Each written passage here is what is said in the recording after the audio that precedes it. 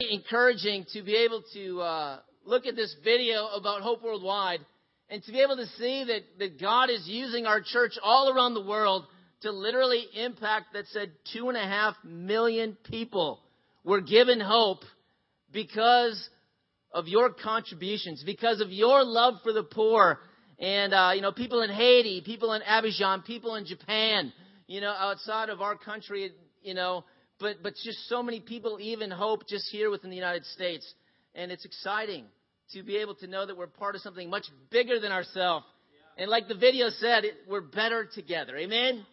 We're better together when the whole church works together worldwide to meet the needs of the poor all around the world.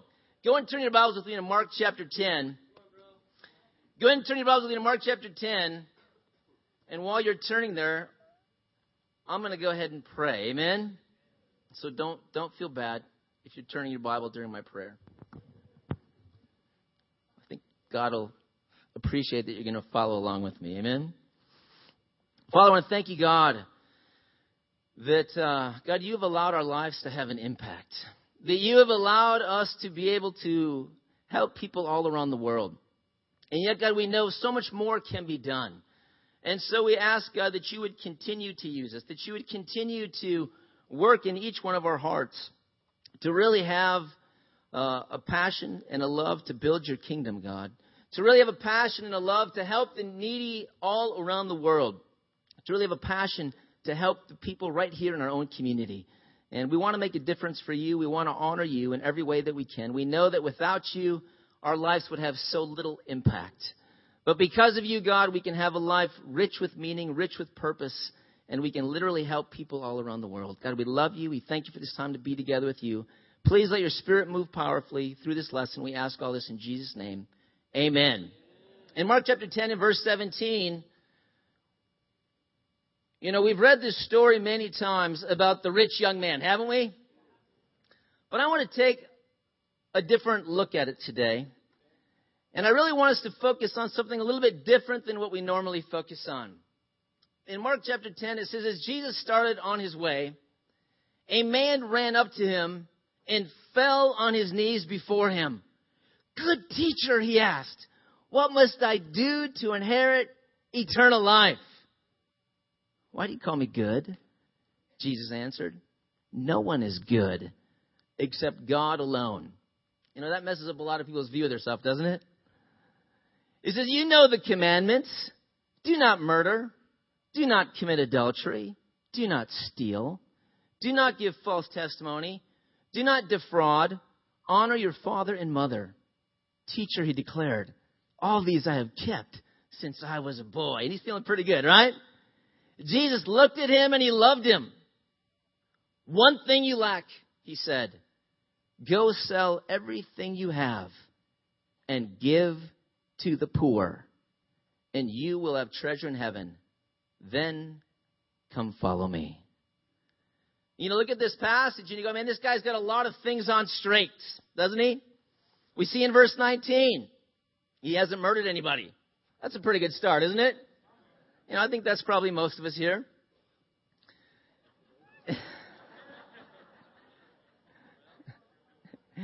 Amen. I'm not going to comment on that. I don't even know what you said. And he goes on and he says, do not commit adultery. And he says, do not steal. Do not give false testimony. Do not defraud. Honor your father and mother. And so he feels like, hey, all these I've kept since I was a boy. Now, if you got through all of them, I'm sure that none of us got through that last one. Honor your father and mother. How many times did we mess up on that one growing up? Multiple times. I messed up multiple times. And, it was very challenging when you're growing up and you don't always see eye to eye with your parents, do you? Teens? I know you don't. I know you don't. But the reality is this guy Jesus didn't confront him and say, well, hold up, buddy. No. You have not kept all these. He just went to the bigger heart issue. And he wanted to address the bigger heart issue because he saw in this man one thing he lacked. And he said, Go sell everything you have and give to the poor. You know, of all the things he could have said right there, he chose to say, give to the poor. You know, we don't know much about this man, but maybe in his endeavors to get rich and to make a lot of money, he just didn't have any time. And he didn't take time to really take care of the poor around him. He didn't take time to really make sure that the needs of people around him were being met. He became too busy to really get involved at a heart level with those who were in need, with those who were poor. And so Jesus looked at him and he loved him. And he said, if you're going to follow me, I want you to go sell everything and I want you to give it to the poor. You know, what would he say to you? What would he say to you? Because we all have something. You know, he happened to have a lot of wealth. But, you know, we have different things in our life that maybe keep us too busy from really thinking about the poor, from really thinking about those in need. And sometimes we get so consumed with our own needs, our own challenges, because let's be real, you know, we got plenty of our own challenges. You know, I can go week after week after week, and I face plenty of challenges right in my own house. And if you're doing the Essential 8, maybe you're facing some more challenges because some things are being uncovered in your marriage. And you're having to really look and go, wow, I could grow in this area. But it would be easy to overlook the needs of the poor and get busy with your own life and just forget that really we're all rich. Anyone who lives in the United States, especially in this particular area, is rich comparatively to many people around the world. You know, when you see the guy in the street asking for money, what's your heart? Do you go, oh, I'm not going to give to that guy because he might go buy drugs. He might go get drunk. Is that really for you to judge? Is that really for you to judge? Or is it that you should obey God's command that whoever lends to the poor lends to God? And then let God deal with him or her if they spend the money in a way that's not ungodly. You do your part. Let God do his part. You know, when you hear a brother or sister in need, what do you do? When you hear of needs around the church, what do you do? Do you go, oh, you know, I'm too busy. I can't really get into that. You know, sometimes you have to make a choice. Am I going to love or am I not going to love? You know, next Sunday, we all have a big choice. The International Day of Giving, right? $52. Go, wow, $52. Sometimes you forget that breaks down to $1 per week, right? $1 per week. And we got to decide, am I going to do what it takes to raise that money? They go, well, I don't know. I'm a college student. I don't know. I'm a teen. I don't know. Things are rough at home in our house. But the question is, are we going to have the heart to go and ask other people for the money if we don't have it? It's not that hard to do. I know the college students are excited. They're going to get up in their class and they're going to say, hey, can I ask everyone a question real quick? Can you give $1 as you walk out of this class and give it to Hope Worldwide and share about some of the things going on with Hope Worldwide?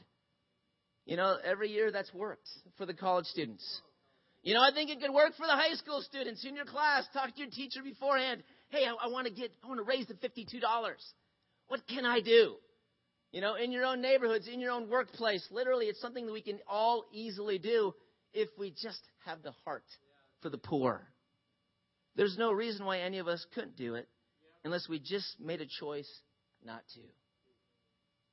This man had apparently not made the choice to really care about the poor.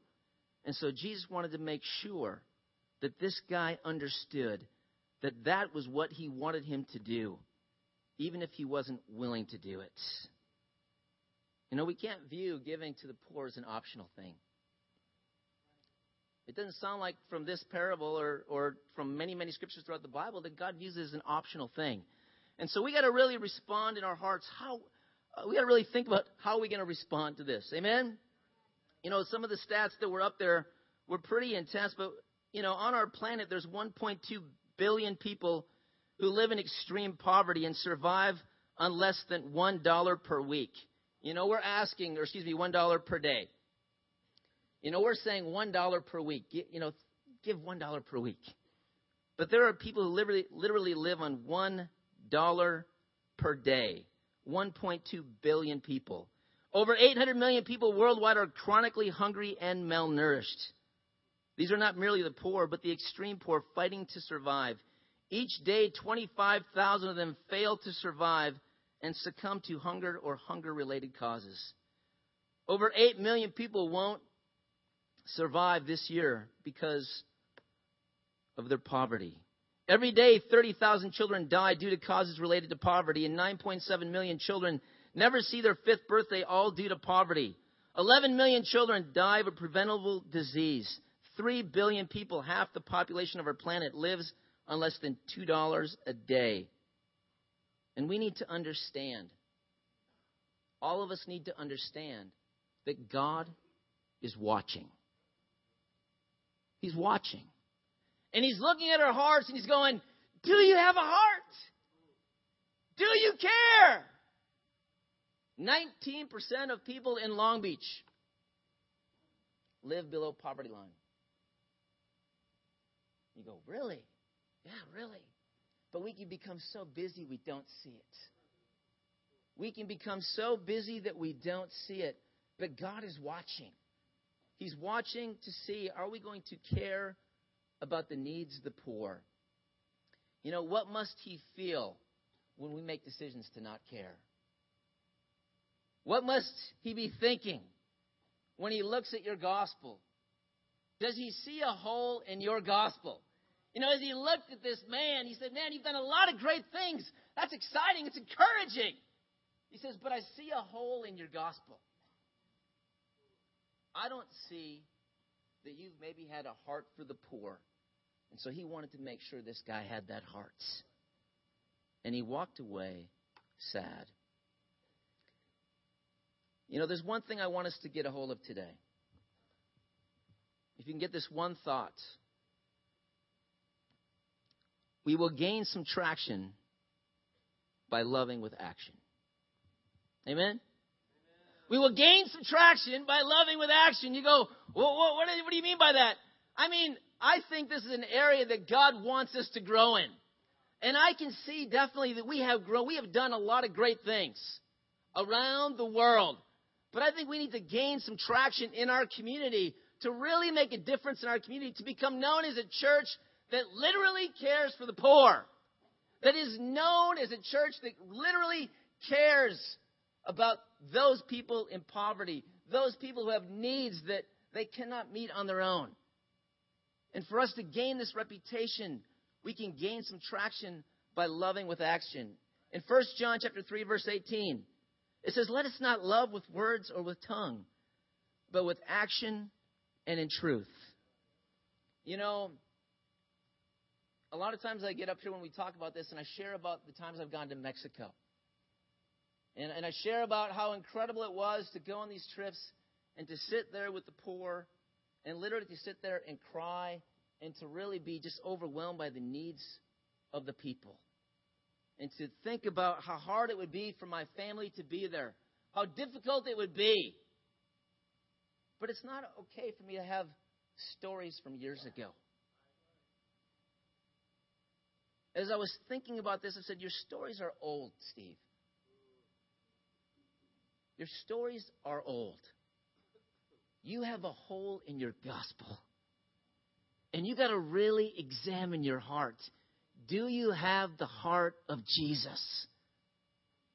Do you have the heart of Jesus? Are you willing to go the extra mile?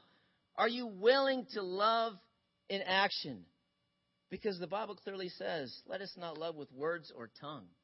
Talk is cheap, right?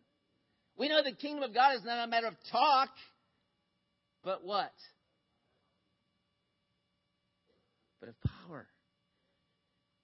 And there's power when you make decisions to love people, to put into action the things that God has put on your heart. This lesson we're going to look at will examine God's heart for the poor. And it will call us to love the poor with the love that we've received from God. in Psalm 35, verse 10. Let me just hold it. Okay. In Psalm 35, verse 10, it says, "My whole being will exclaim, who is like you, O Lord? You rescue the poor from those too strong for them, the poor and needy from those who rob them." I'm going to tell you a story about a guy named Barney. His name was Barney. And everyone in this Bronx neighborhood knew him as the local street bum. Nobody knew or cared why he was there. By his own admission, he was a loser. The once successful family man had over the years descended to living on the streets alone, addicted to cheap alcohol and surviving off panhandling. He was dirty and ashamed and powerless to change his situation. He was a slave to his problems. Everything changed one bright sunny morning. A grease fire broke out on the first floor of the building across from where Barney slept. People were rushing out of the building in their robes and pajamas, carrying their loved ones and the few precious items they could grab. Somewhere on the second floor, a scream grew louder and louder with a plea for help. Like a slow-motion explosion, the fire was climbing up the walls at an amazing speed. Barney heard the desperate cries, and he rushed into the building, the very building that banned his presence only the day before. Working his way through the black smoke and the blind hallways, he found the source of the cries on the second floor. He picked up two small children and ran out of the building through flames and falling debris. Despite the onlookers' pleas, he then ran back into the burning building and found the mother who had passed out on the way and carried her to safety. Barney saved the whole family. When the firemen arrived, they were amazed at his courageous rescue. They asked Barney, who was now looked even worse than his normal tragic appearance, "What were you thinking? Why would you do such a thing? What possessed you to do this?" His answer was, "I have no idea." The answer to that question is a profound truth we must all understand. Barney did this heroic rescue because Barney was made in the image of God. He was designed to rescue the helpless. It was in his DNA to be like God. Because God is a God who rescues. Isn't that true when you think about God? Didn't he rescue you from your empty way of life? As you were crying out to God, as you were saying, "God, I need your help," didn't God stoop down and reach down and pull you out of the miry pit and rescue you from your empty way of life and bring you into his eternal kingdom that will never perish, spoil, or fade? When you think about God, he definitely wants to rescue us. Psalm 72, verse 12 to 13, it says, "For he will deliver the needy who cry out, the afflicted who have no one to help. He will take pity on the weak and the needy and save the needy from death." You know, we're made in the image of God. We were designed to be like him. When we act out of our design, we take action. When we act out of the way we were designed by God because we're in the image of God, then it's not a problem for us to take action to meet the needs of those around us. We reflect God and we live out our purpose when we take action as disciples. You say, but what is the image of God? 1 John 4, verse 16. It says, "And so we know and rely on the love God has for us. God is love. Whoever lives in love lives in God, and God in him." You know, the Apostle John, who walked with Jesus, who Jesus, of course, was the exact representation of God, knew God better than any other man alive, probably because he spent so much time with Jesus.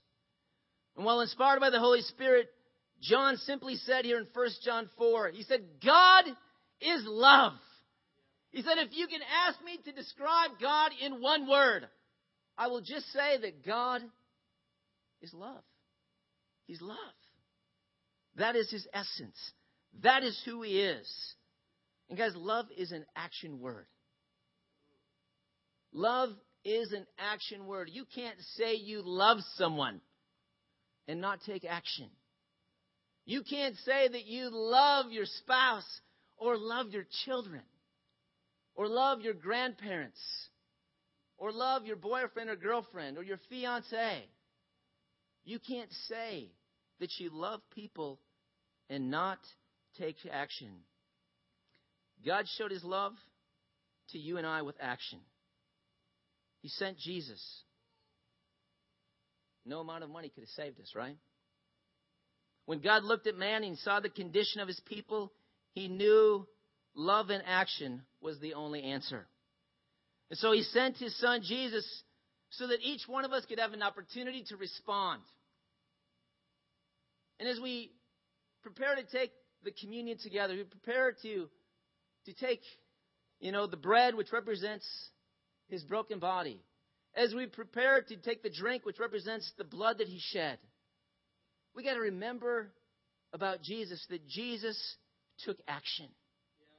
And we got to make decisions this week that we will take action.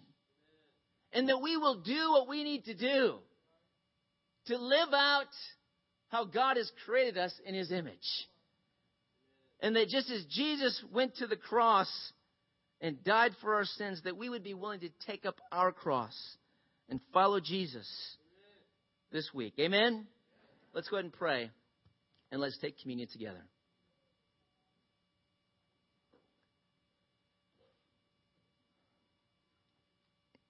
Father, thank you, God, that you're full of love.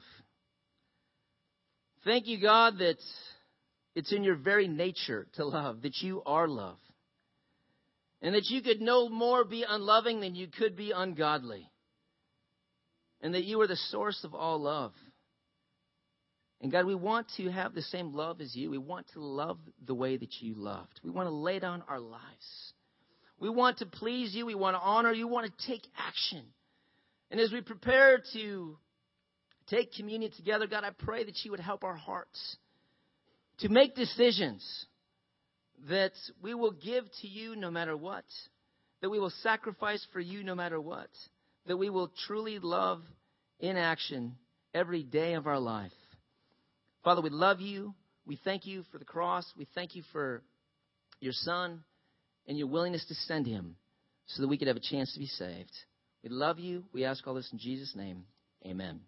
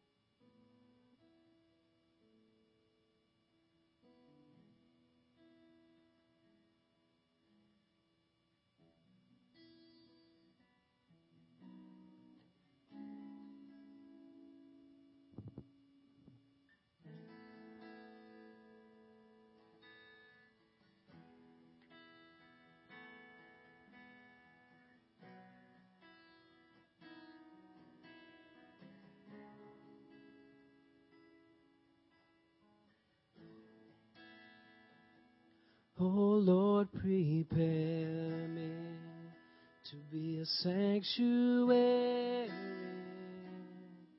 pure and holy, tried and true.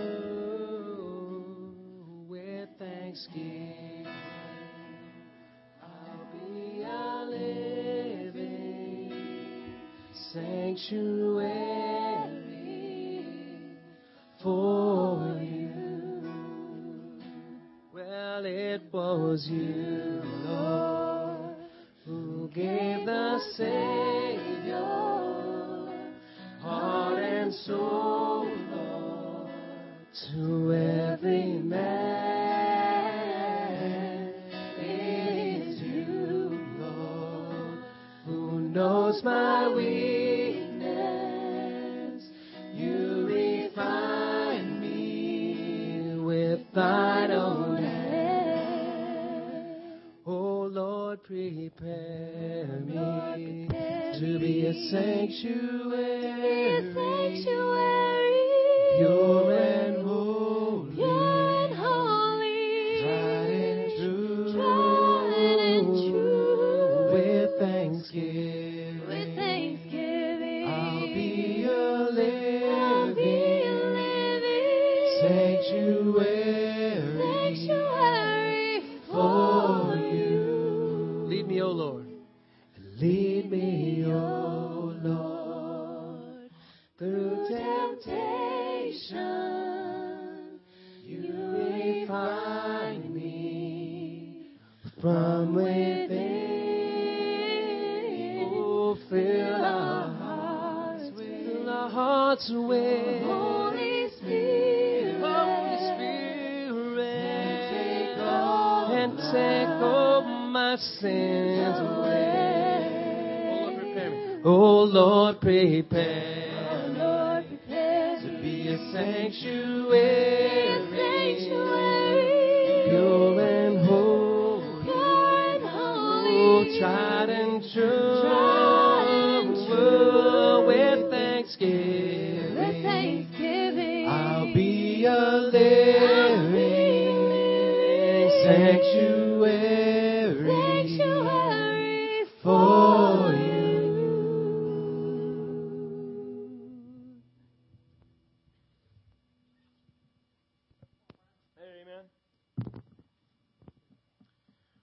Well, now is a part of our service where we're going to take up our offering, but you've been handed a letter.